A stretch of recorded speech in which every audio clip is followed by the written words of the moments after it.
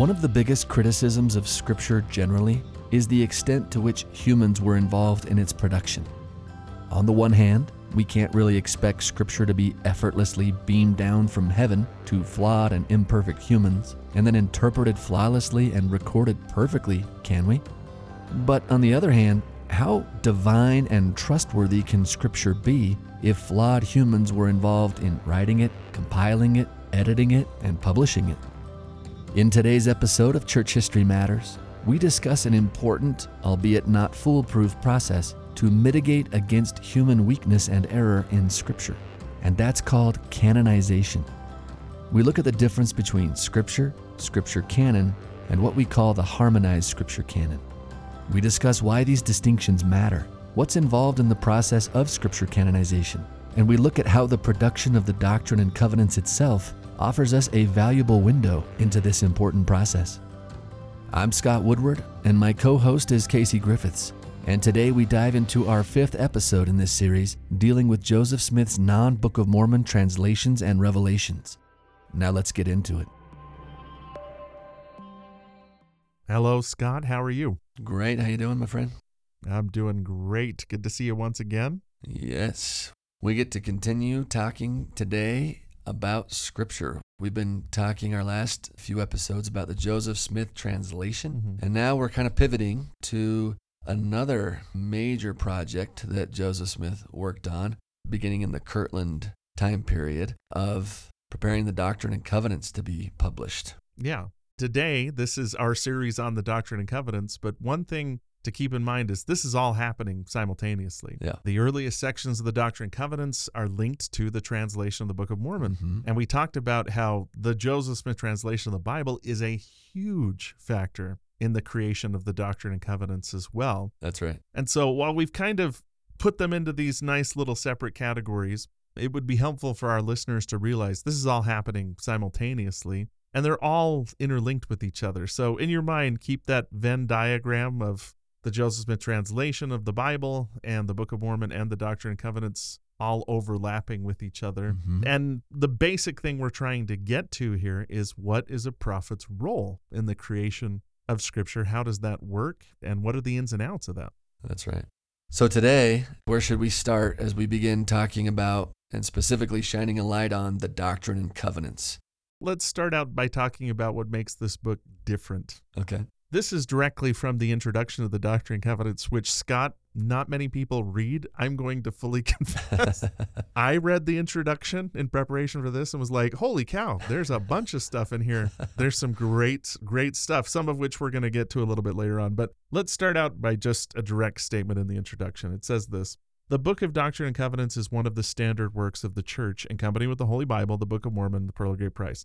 However, the Doctrine and Covenants is unique because it's not a translation of an ancient document, but is of modern origin, was given of God through his chosen prophets for the restoration of his holy work and the establishment of the kingdom of God on the earth in these last days. So this might be an oversimplification, but one of the things that makes the Doctrine and Covenants different is it's not an ancient document. It isn't something the Israelites or the Nephites or the Lamanites or any other ancient people had in their possession. It is the book and Scripture that God is creating in collaboration with the modern Latter-day Saints. That makes it different right from the get-go. It's in English. Yeah. We get to read it in the original language in which it was first received. Yes. It's American Scripture. Yes. That's incredible. And I don't know Greek or Hebrew, but I know English pretty well, I'd like to think. And so that makes it more accessible. At the same time, too, the Doctrine and Covenants is challenging for us to understand. I mean, I tell my classes, if I was introducing someone to the gospel, there's no question what book I would give them. I'd give them the Book of Mormon. It is the most user-friendly of all the scriptures that we have. The Doctrine and Covenants is not that user-friendly, but that makes it a little bit more rich. So I'd give somebody the Book of Mormon and say, here's the basics you need to know about God, Jesus Christ, and the plan of salvation. And then once they feel comfortable with that, the Doctrine and Covenants is the AP course. It's the, hey, let's take it to the next level. You know God exists. Let's talk about where God comes from. You know people are children of God. Let's talk about what that actually means. You know that the way to salvation is faith, repentance, baptism, and the gift of the Holy Ghost. Let's talk about how we do that for everybody, including people that have already died. The Doctrine and Covenants is interested in exploring those questions that a person might have once they've gained a testimony and a witness of the first principles and ordinances of the gospel. And that's really appealing to me. Yeah. President Ezra Taft Benson, he quoted Joseph Smith saying that the Book of Mormon is the keystone of our religion. And then he says, and the Doctrine and Covenants is the capstone, right? It's that next level. It builds on the keystone. Yeah. The capstone's kind of right above the keystone, almost as this statement of finality. But here's the crazy thing. The Doctrine and Covenants is not finished, right? It's not final. Don't we believe in an open canon, Casey? We believe in an open canon, and that is upsetting to some Christians, but it's also, to me, one of the most appealing aspects of our faith is that we don't think God has finished speaking to people. Yeah. But that also raises a couple big questions, because once you get into scripture study, the question of where does this come from and how do we determine what does or doesn't go into the scriptures is a major question that you have to deal with. Yeah. Now, in some cases, I'll tell you right now, the messiest book of scripture that we have by far is the Bible. What do you mean by that?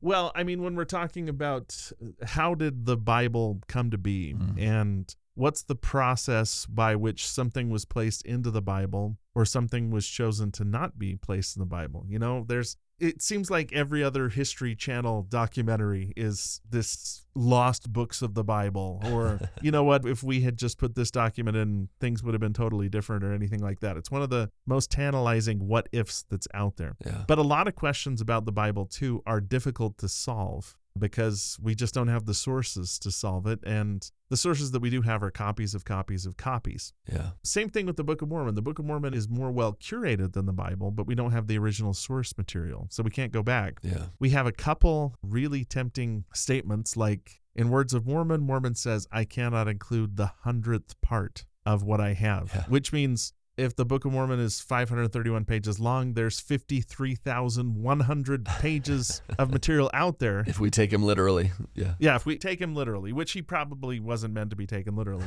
But how did Mormon choose the 1% that got into the book that we have today? Like, I'm interested in knowing how the sausage was made, I guess you'd say, even if it's messy.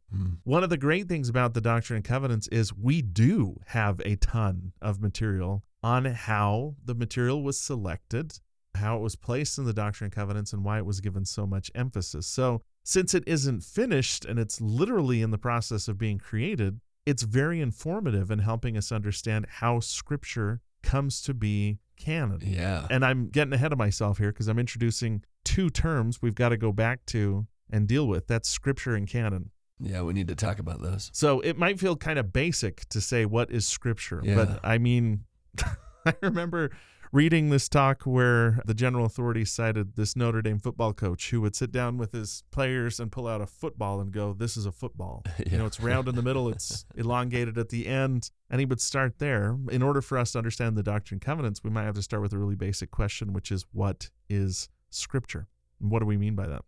I was having dinner one evening with a math professor at BYU, and he said, the longer that I do math, the longer I really engage it to the depths, the harder it is for me to answer the question, what is math? Like, what is math? And this is why professors are so fun to hang out with, right? Yeah. Somebody comes up to you and says, the sky is blue, and they're like, wait a minute. Is it though? What is blue? What does that mean exactly? But this is what we do. Yeah.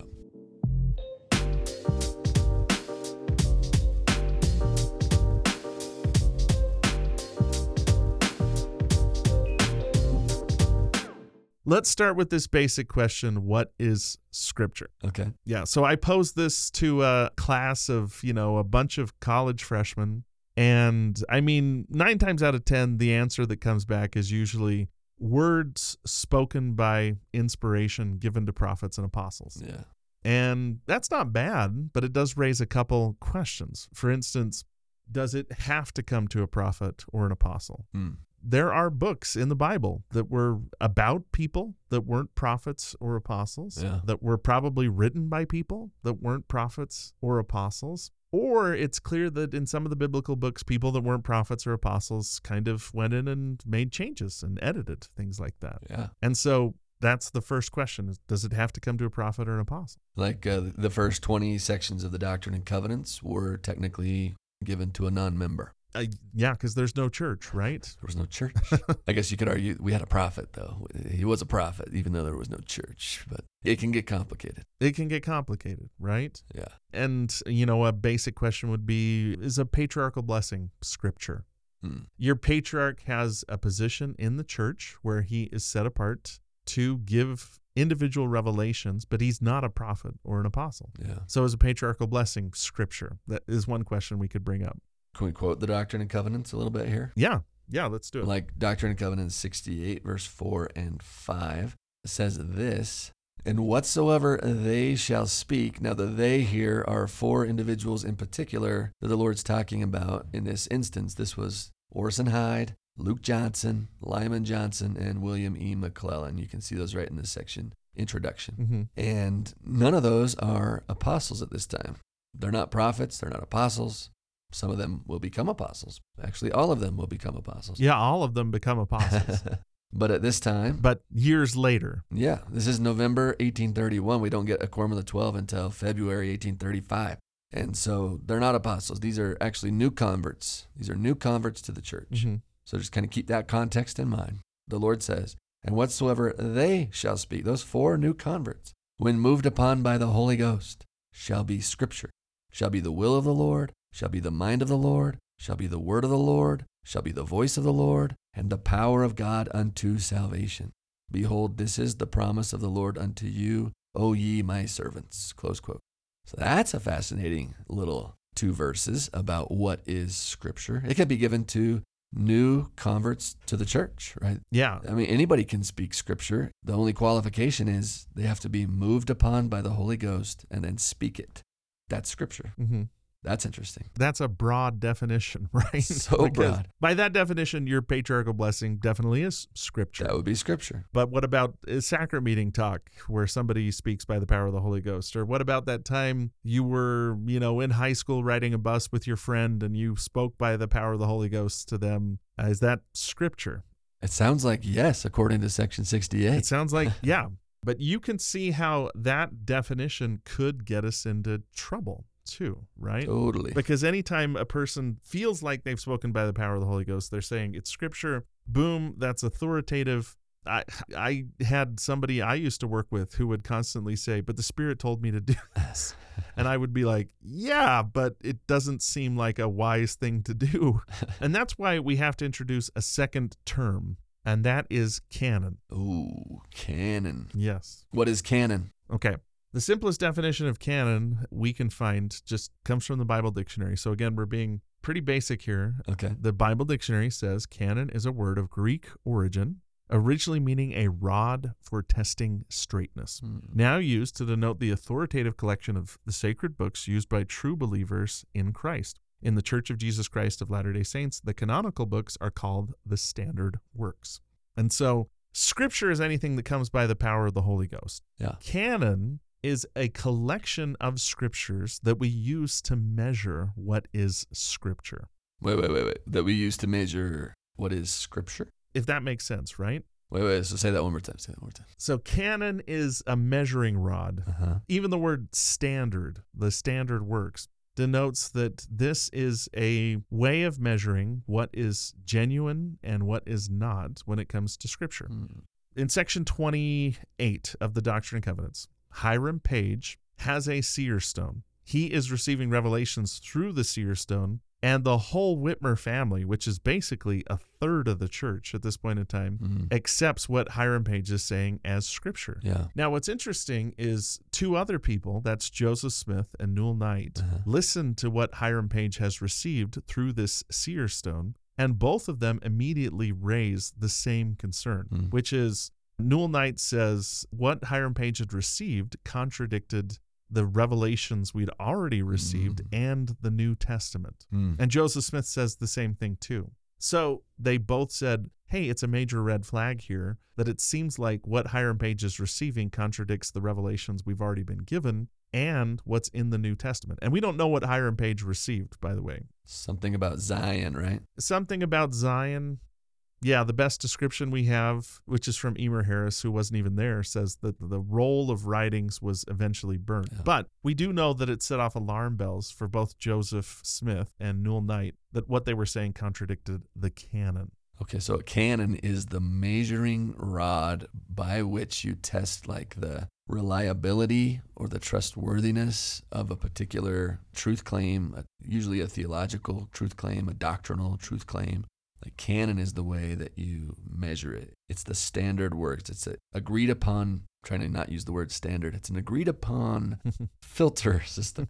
It's a way by which we can have confidence that something is trustworthy and right and true. Something like that, right? Like Elder Christofferson says it like this. He says, speaking of the standard works, he calls them the touchstone for measuring correctness and truth.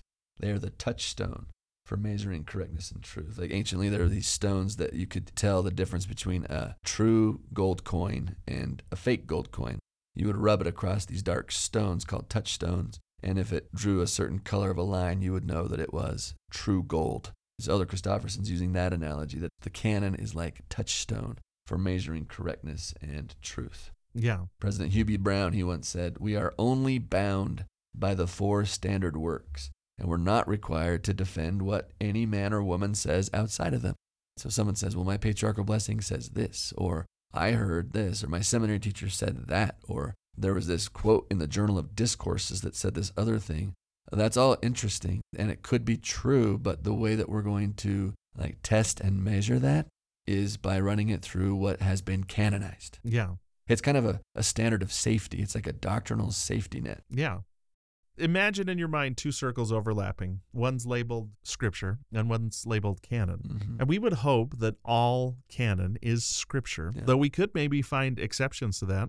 Like when I ask my classes, is everything in the canon Scripture? Yeah. The example that always comes up is the Song of Solomon. We've talked about this, but in Joseph Smith's translation of the Bible, he wrote a note that the Song of Solomon is not inspired writing.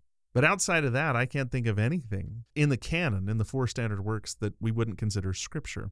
On the other hand, the Lord's definition of Scripture is so broad, it includes a ton of stuff. And if somebody off chance claims that something is Scripture and we have doubts about it, the most reliable way of figuring out if it is or isn't is to go to the canon. Yeah. Say, does this agree with the canon? Does it contradict the canon? Is this something that's already in the canon? Yeah. And we use that kind of as our measuring rod. Yeah, and I could think of some examples that are in the canon but are not Scripture. Okay, fire away.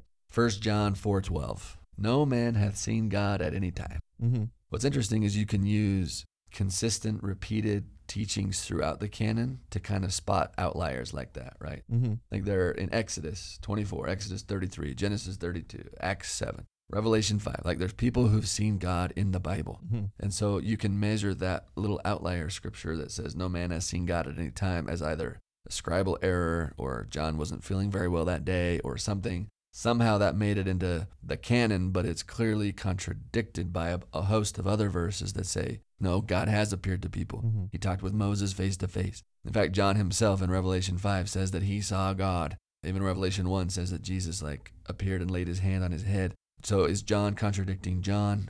Yeah.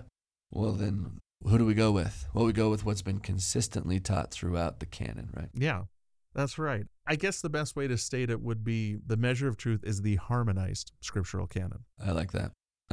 Because if a person is making their whole point by using one scripture, even if it's in the canon, that's shaky ground to be on. Yeah. On the other hand, when you brought up 1 John 4:12, you had multiple data points from other scriptures in the canon that kind of show, hey, this is a doctrinal outlier. Yeah. We don't think the canon's perfect. No. And one of the things that we don't want to fall into is making the canon the object of our worship rather than Jesus Christ. Right. The canon brings us to Jesus Christ. It's the best tool we have, but it also goes through the hands of humans, and anything that goes through the hands of humans is messy. Yeah. And the creation of canon is messy, right? I think that's a super important point.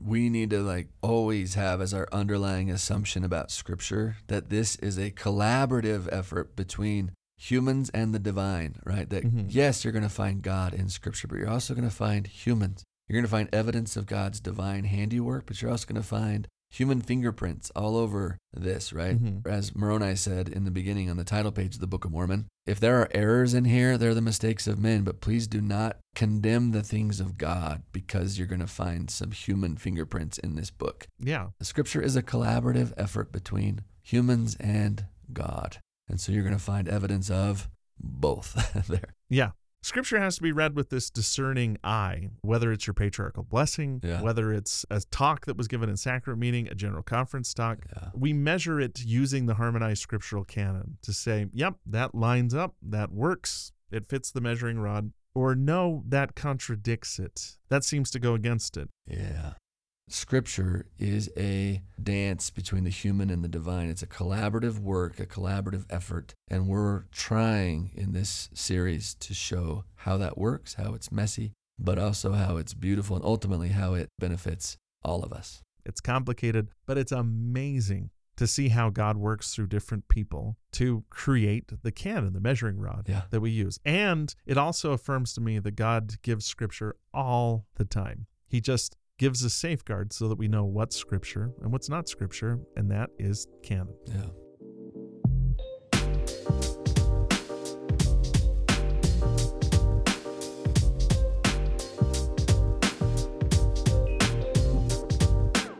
Now, the question of canonization is the next thing we got to deal with, though.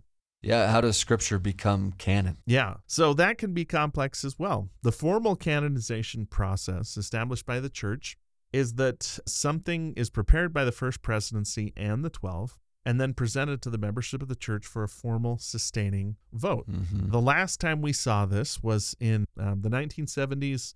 Two documents, they are now Doctrine and Covenants 137 and 138, and Official Declaration 2, were all added to the scriptural canon. But even that was complex. At first, for instance, D&C 137 and 138 were put into the Pearl of Great Price. Mm-hmm. That was in 1979. In 1981, they were given section designations and placed into the Doctrine and Covenants because they fit better there. Official Declaration 2 was always in the Doctrine and Covenants, but we canonized each one of these things by going through the same process. The First Presidency and the 12 presented them to the Church. The Church offered a sustaining vote, and then we changed the Pearl of Great Price first and then the Doctrine and Covenants. It became part of the scriptural canon. Mm-hmm. Yeah, that reminds me of this quote by Hugh B. Brown. He was in the First Presidency, and he explains in really clear detail, like, how does something go from what we're calling scripture to canon? Here's what he says, quote, "The only way I know of by which the teachings of any person or group may become binding upon the church is if the teachings have been reviewed by all the brethren, submitted to the highest councils of the church, and then approved by the whole body of the church." Mm-hmm. He says, "I do not doubt that the brethren," speaking of his fellow apostles, "I do not doubt that the brethren have often spoken under inspiration and given new emphasis, perhaps even a new explanation or interpretation of church doctrine. But that does not become binding upon the church, unless and until it is submitted to the scrutiny of the rest of the brethren, and then later to the vote of the people. Again, we are only bound by the 4 standard works," he says, "and are not required to defend what any man or woman says outside of them." Wow, that's really clear. Mm-hmm. And then President Lee said, "The only one authorized to bring forth any new doctrine is the president of the church, who, when he does, will 1, declare it as a revelation from God, and 2, it will be so accepted by the council of the 12, and then 3, it will be sustained by the body of the church." So that's how doctrine is done, right? It's going to be initiated by the church president, and then it's going to be accepted in the councils, and then voted on by the church. And so you're saying the last time that happened was in the 1970s? The formal canonization process. Now, you could make the argument, and I have heard people say that there's a kind of informal canonization process. What? And that is where things are quoted or placed. For instance, and this is the example the person I was talking to cited. If you go into the Gospel Library app, there is a tab for scriptures. And there is the 4 standard works, Old Testament, New Testament, Book of Mormon, Doctrine and Covenants, Pearl of Great Price. Mm-hmm. But there's also another tab right next to it that says Basic Resources. You click on that. That has the Living Christ, the Proclamation on the Family, and the Restoration Proclamation given in 2020. By placing these in such a prominent place right next to the 4 standard works, some people would argue that this is a semi-canonization process. It's not formal. There wasn't a sustaining vote. but they're given a prominent place. And you also point out that these documents, like the Living Christ, especially the Family Proclamation, are quoted so much in General Conference that that's a sort of informal canonization. Yeah, that sounds a little sketchy to me that something could be informally canonized, right? Because as President Hugh B. Brown is saying, we're only bound by what is canonized. We're bound by the standard works, right? But how do you be semi-bound? Like, what's an example of being like informally bound, but not actually bound to acknowledge, that these are the standards of the church, or these are the doctrinal propositions that we adhere to as members of the church? You know what I'm saying? Yeah. For me, that's just messy. It's like we kind of basically bound by it, but we're not like actually fully bound by it. Like, what does that even mean? Well, and that's part of the reason why, like you, I feel a little uncomfortable with the wording of semi-canonization or informal canonization. Yeah. And I would say the same thing, too. The Family Proclamation gets quoted a lot, but until it goes through the formal canonization process, I wouldn't consider it part of the scriptural canon. Mm-hmm. I thought it was interesting when President Hinckley actually introduced the Family Proclamation, just as an interesting case study. Mm-hmm. He said, "We, the First Presidency and Council of the 12, now issue a proclamation to the church and to the world as," note how he characterizes it, "a declaration and reaffirmation of standards, doctrines, and practices relative to the family, which the prophets, seers, and revelators of this church have repeatedly stated throughout its history." That's interesting, right? That it's basically a synthesis document of what's been repeatedly taught from the beginning of this dispensation. And much of it finds its basis in the canon, actually. Mm-hmm. And so it is a secondary document. At the end of the day, the Family Proclamation is a secondary document based on a lot of primary documents. Yeah. And when I teach a course on the Family Proclamation, that's how we study it. We study it as, okay, this is a secondary document coming from the First Presidency and 12. What are the primary sources, scriptural canon, that undergird this, that help us to actually increase our confidence in the validity of what is being taught and proclaimed here? Yeah. So, and that's my approach, right? Is like, well, let's not say something semi-canonized. Let's say, ooh, if that's so solid, like what makes it so solid? Let's run it through the canon. Let's run it through what is the standard works. Like, why could we put this stuff in the basic resources in the gospel library? Why do we feel so confident putting that next to scripture? Well, you'll find at the end of the day, when you scrutinize it, when you analyze it, that it squares really solid with the canon. Mm-hmm. So that's why we can have high confidence in it. You make a good point. I mean, I believe the Family Proclamation is scripture. Yeah. But it might not be canonized because it seems like the point President Hinckley was trying to make was everything that it says is already in the canon. Mm-hmm. It's just we put it into a convenient one-stop shopping place where you can find all these principles related to the family. Yeah. I'd say the same thing about the Restoration Proclamation. Yeah, for sure. Everything in the Restoration Proclamation is already in the canon. Yeah. So we probably don't need to formally canonize it. Right. It's just a great resource where everything's there in one place and has been given a new stamp of approval by the First Presidency in 12 by them republishing it. Totally. But the chances of it being put in the canon, unless something changes, are probably pretty low because most of it's already there already. Right. That's a good way to say it. So this canonization process, like we said, is messy, and it's a collaboration between human beings and God. Yeah. So what do you see as one of the biggest criticisms of human involvement in the creation of scriptural canon generally and the Doctrine and Covenants specifically? The straw man argument that a lot of people who want to destroy faith use against the Bible and the Book of Mormon and the Doctrine and Covenants and all Scripture, basically, that if it didn't just appear out of nowhere in its final form and there's been any kind of editing or reworking of the text, it's not true. Mm-hmm. When in reality, I don't think that, any serious person who really understands Scripture makes that claim. Mm. Everybody understands that the formation of the Bible, the Book of Mormon, the Doctrine and Covenants, the Pearl of Great Price were a complex process. Right. But sometimes people that want to destroy faith will look at the Doctrine and Covenants, which we have a lot of material on how it was formed, Mm-hmm. and call it things like the Doctored Covenants. Ha ha. Because it's clear that they did go through and edit it. Yeah. And I mean, this is sort of a dumb attack to make because, first of all, it's suggesting that there was some sort of cover-up, Yeah. that we're trying to conceal the process. And second, it's trying to suggest that, scriptural texts just appear out of nowhere and don't require human beings to work on them, to publish them. Anybody that's written a book or an article knows what a messy process it is. Yeah. We want to exempt Scripture from that process, but it's just not true. Mm-hmm. And it's never been anything that the leaders of the church have claimed was true.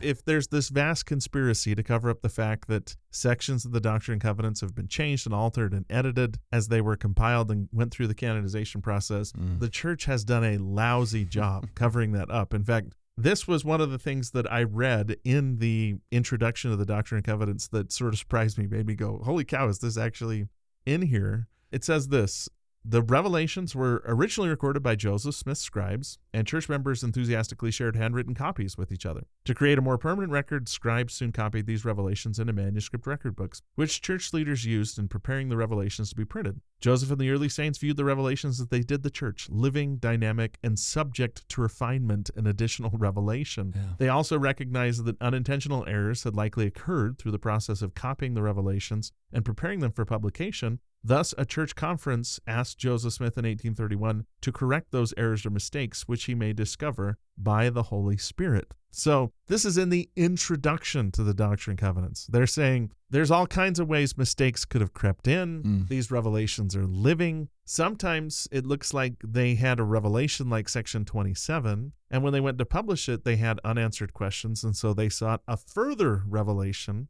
on what section 27 meant, and then they combined those two together to create the section 27 that we have today.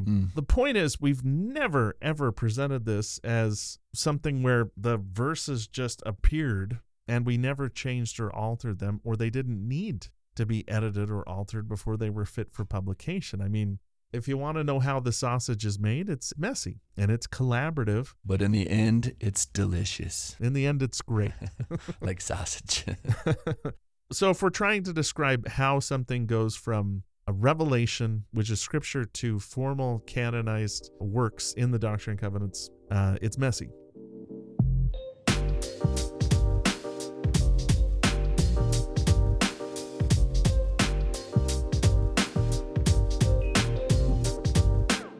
Okay, so let me just summarize to be really clear on the point that you're making. So one of the biggest criticisms of the Doctrine and Covenants itself is that Joseph changed things from manuscript to manuscript. Sometimes he'll take stuff out. Sometimes he'll add stuff in. Sometimes he splices together two separate revelations that were never received together, but sometimes years apart, and then he'll put them together as one cohesive revelation. And that causes people to have some heartburn, right?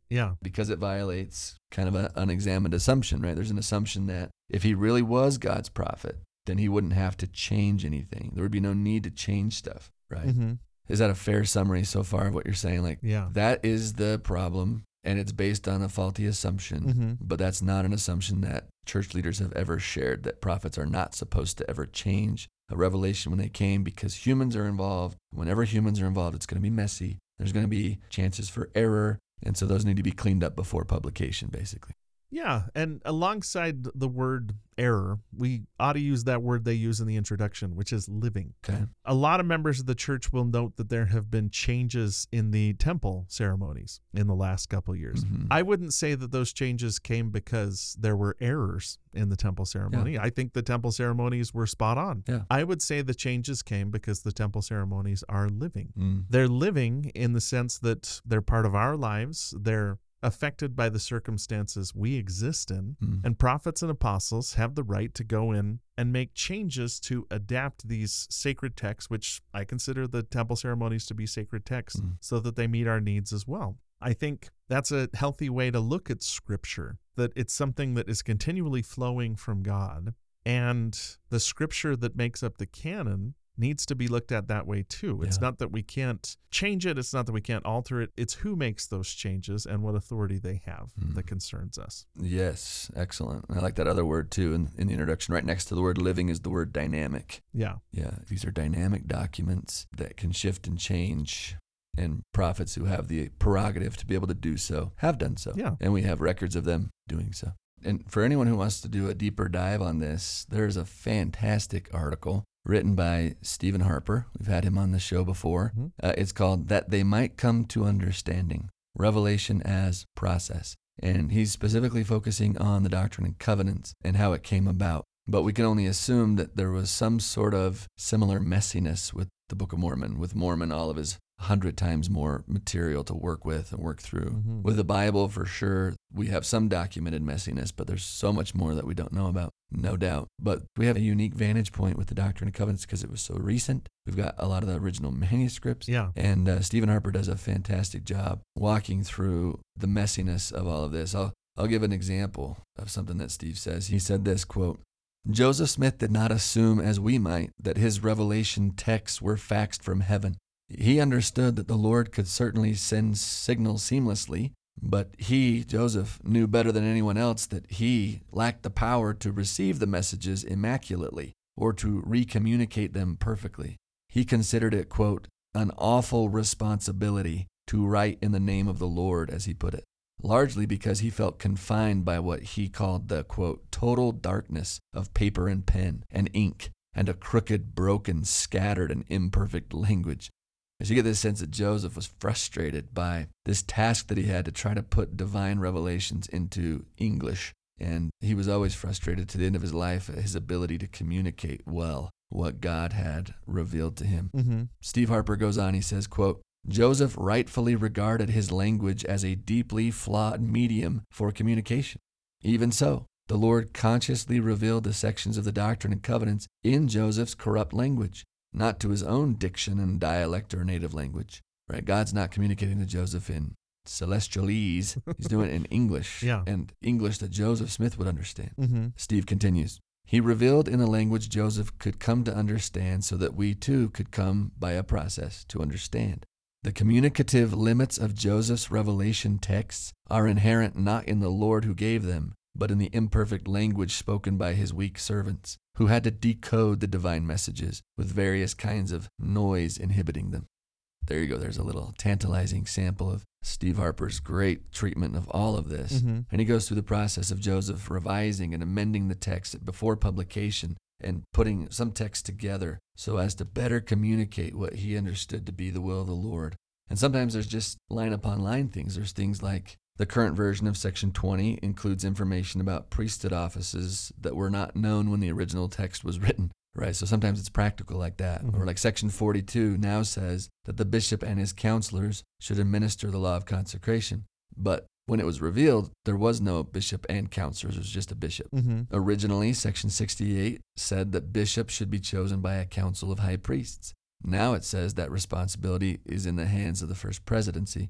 The reason it didn't say it originally is because there was no first presidency. First presidency hadn't been organized yet. It wouldn't be till 1832 that happens. And so there's some practical things like that where Joseph totally has the prerogative to tweak and amend and update, right? Mm-hmm. But other times it's very just clarifying. He's just trying to communicate the mind and will of God as best Joseph could in this broken, scattered, dark language. And he relied heavily on those who he felt were more gifted in literary ways, like W.W. Phelps and Sidney Rigdon and Oliver Cowdery, to try to help him with this process. Yeah.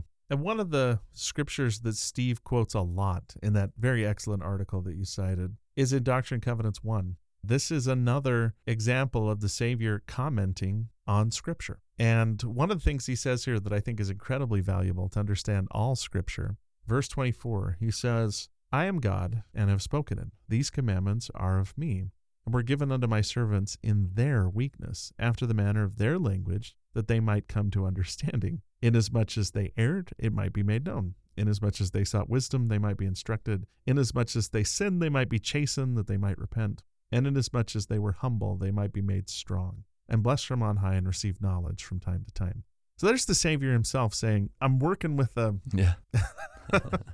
imperfect medium here. Yeah. And that has to do with his servants and their imperfections, their language and their imperfections, and their understanding. And so the Savior's working through all these barriers to communicate his will. We should expect there to be some messiness in Scripture, even scriptural canon, because there's humans involved. And I want to commend another resource here. That is the work done by the men and women that work on the Joseph Smith Papers Project, which have done a great job just laying out there exactly how complex the creation of Scripture. And the book that they highlight the best and the most is the Doctrine and Covenants. That's right.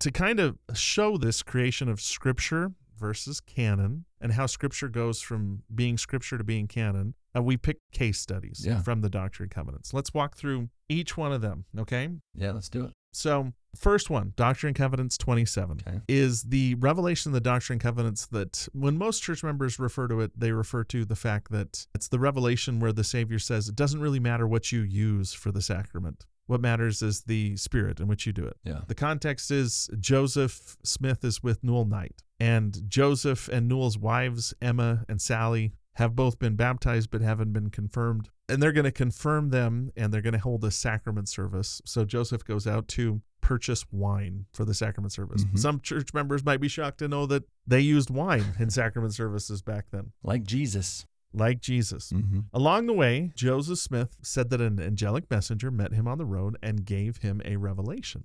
Now, the revelation, as we understand it, is not all of section 27. It's part of it. Yeah. The manuscript revelation books show that the original revelation was verses 1 through 5, verse 14, and parts of verses 5, 15, and 18.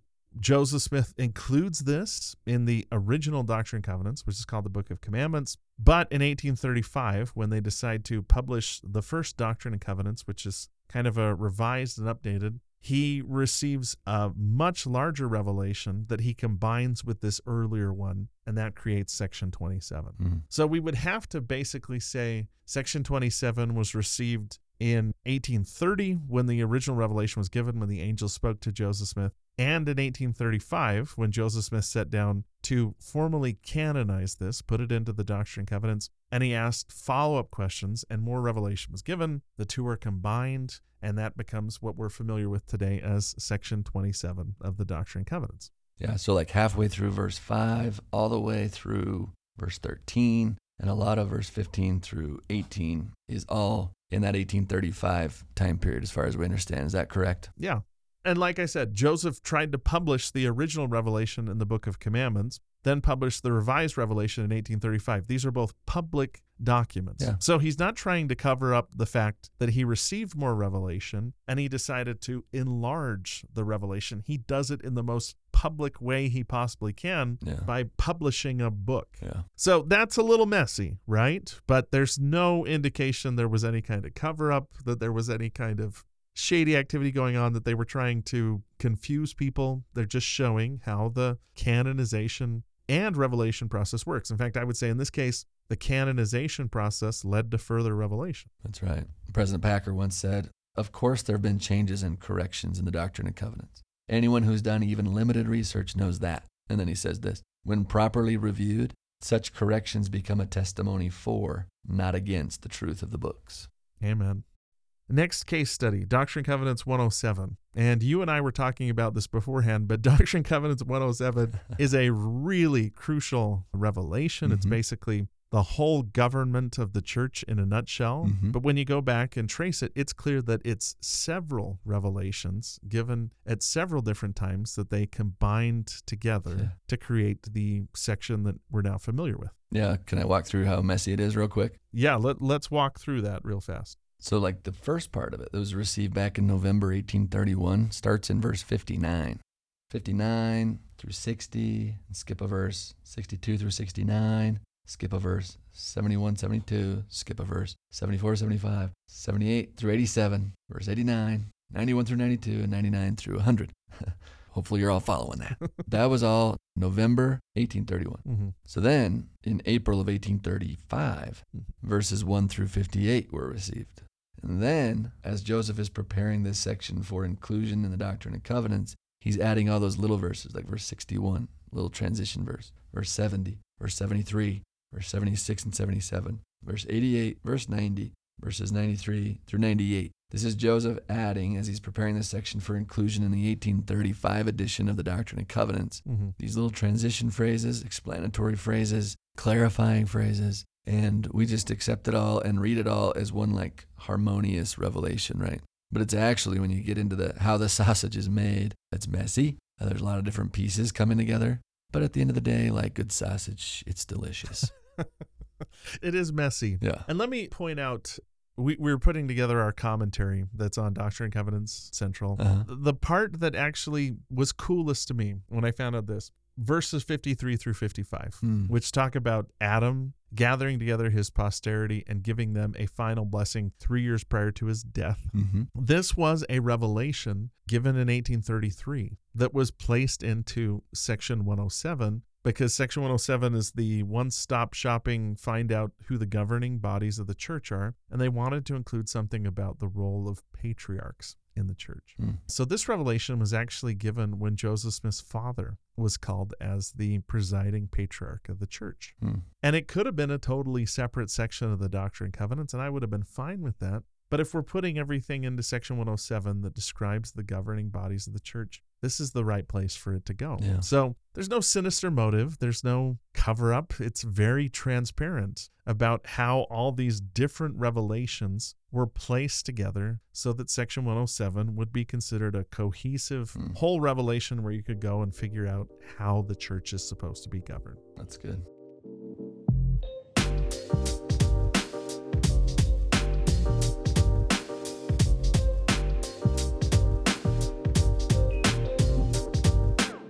One last example, and this maybe is a great example to deal with our question of Scripture versus canon. That's Section 137. Hmm. Section 137 is one of the newest sections of the Doctrine and Covenants. In fact, the last time the church went through the formal canonization process, Section 137 was one of the documents considered. It's right at the end of the Doctrine and Covenants. But what's unique about it is it wasn't a new revelation. It was a very old revelation. Mm-hmm. It comes from an excerpt in Joseph Smith's journal where he was in the Kirtland Temple. Kirtland Temple wasn't finished yet. It hadn't been dedicated. On January 21st, 1836, and he saw a vision of the celestial kingdom. Mm-hmm. He sees his father and mother, he sees Heavenly Father and Jesus Christ, and then he sees his brother Alvin in the celestial kingdom and asks how this was possible. And the Lord tells him, all those who would have received the gospel, had they been permitted to tarry, shall be heirs of the celestial kingdom. Now, later on, the whole theology of how that works and work for the dead is going to be given to Joseph Smith. But at this point, he's just given this ray of hope. Mm-hmm. Now, this is old. I mean, this is older than some revelations in the Doctrine and Covenants. It wasn't canonized until 1979. That's when it's placed in the Pearl of Great Price. It becomes Section 137 in 1981. And this whole thing, to me, sort of captures the canonization process. Because first, it's not the whole thing. Mm. The vision itself has a whole other section Mm. where Joseph saw the 12 apostles of the Lamb. Yeah. In fact, I'll read a little bit of it here. I saw the 12 apostles of the Lamb, who are now upon the earth and who hold the keys of this last ministry in foreign lands, standing together in a circle, much fatigued, with their clothes tattered and feet swollen, with their eyes cast downward, and Jesus standing in their midst, and they did not behold him. The Savior looked upon them and wept. I also beheld Elder McClellan in the south, standing upon a hill, surrounded by a vast multitude, preaching to them, and a lame man standing before him, supported by his crutches. He threw them down at his word and leaped as an hart by the mighty power of God. And also Brigham Young, standing in a strange land in the far southwest, in a desert place upon a rock in the midst of a dozen men of color who appeared hostile. Again, all this stuff is cool. Yeah. And I would have been fine if they put all of this in the Doctrine and Covenants. But the First Presidency in 12 looked at this particular excerpt from Joseph Smith's history and said, hey, this part is really important. This part about the celestial kingdom, about Alvin, about the fate of those who would have received the gospel if they'd had the chance. Yeah. Let's canonize that. So they clipped that part out. Mhm. They presented it to the church. The church sustained it, and now it's Section 137 of the Doctrine and Covenants. Yeah. And that to me is a great case study where you have this whole huge revelation that's really, really important. But they choose the most crucial part, the part that's a measuring rod, and that's what they choose to formally canonize. Yeah. A lot of times when we talk about canonization, at least in my classes, it's stuff like, is the Family Proclamation going to get canonized? Mhm. Or will President Nelson receive a revelation that will become canonized? Mhm. It's just as possible that something that we've known about, that's been there for a long time, will be canonized as well. Yeah. I mean, to be honest with you, if somebody came to me and said, hey, do you want to canonize anything? Hmm. I'd canonize, maybe this is how we end the episode. What would you canonize? Ooh. What would you canonize? So let's play a little game. Oh, all right, let's do this. So I'll go and then you can go. Oh, geez. Okay, go ahead. So I would canonize the Wentworth letter. I'd canonize the whole thing. The whole Wentworth letter. Part of it is already canon. That's the Articles of Faith. We just clipped that out and said, let's put that in the canon. That's in the Pearl of Great Price. But I think the whole thing is an exquisite history of the church. It has some amazing inspirational statements that hold the standard of truth is going forth. I'd canonize the whole thing. That would be my first pick. Let's just make this formal. We quote it all the time. Yeah. Everything in it seems like it lines up and fits with everything else. Let's just put it in there. Let's make it part of the Doctrine and Covenants, I would say. Ooh, that's hard to argue against. If that was proposed in our next General Conference, I would sustain it. I would sustain the Wentworth letter as canon. That's good. Okay. So what would you canonize? What's your pick? I might go back to that excerpting model, and I would like to excerpt large swaths from the King Follett Discourse. I think there are some synthesis of man's divine potential that are stated better there than most places. It squares with Scripture, revelations that have been canonized, but it's just said so beautifully.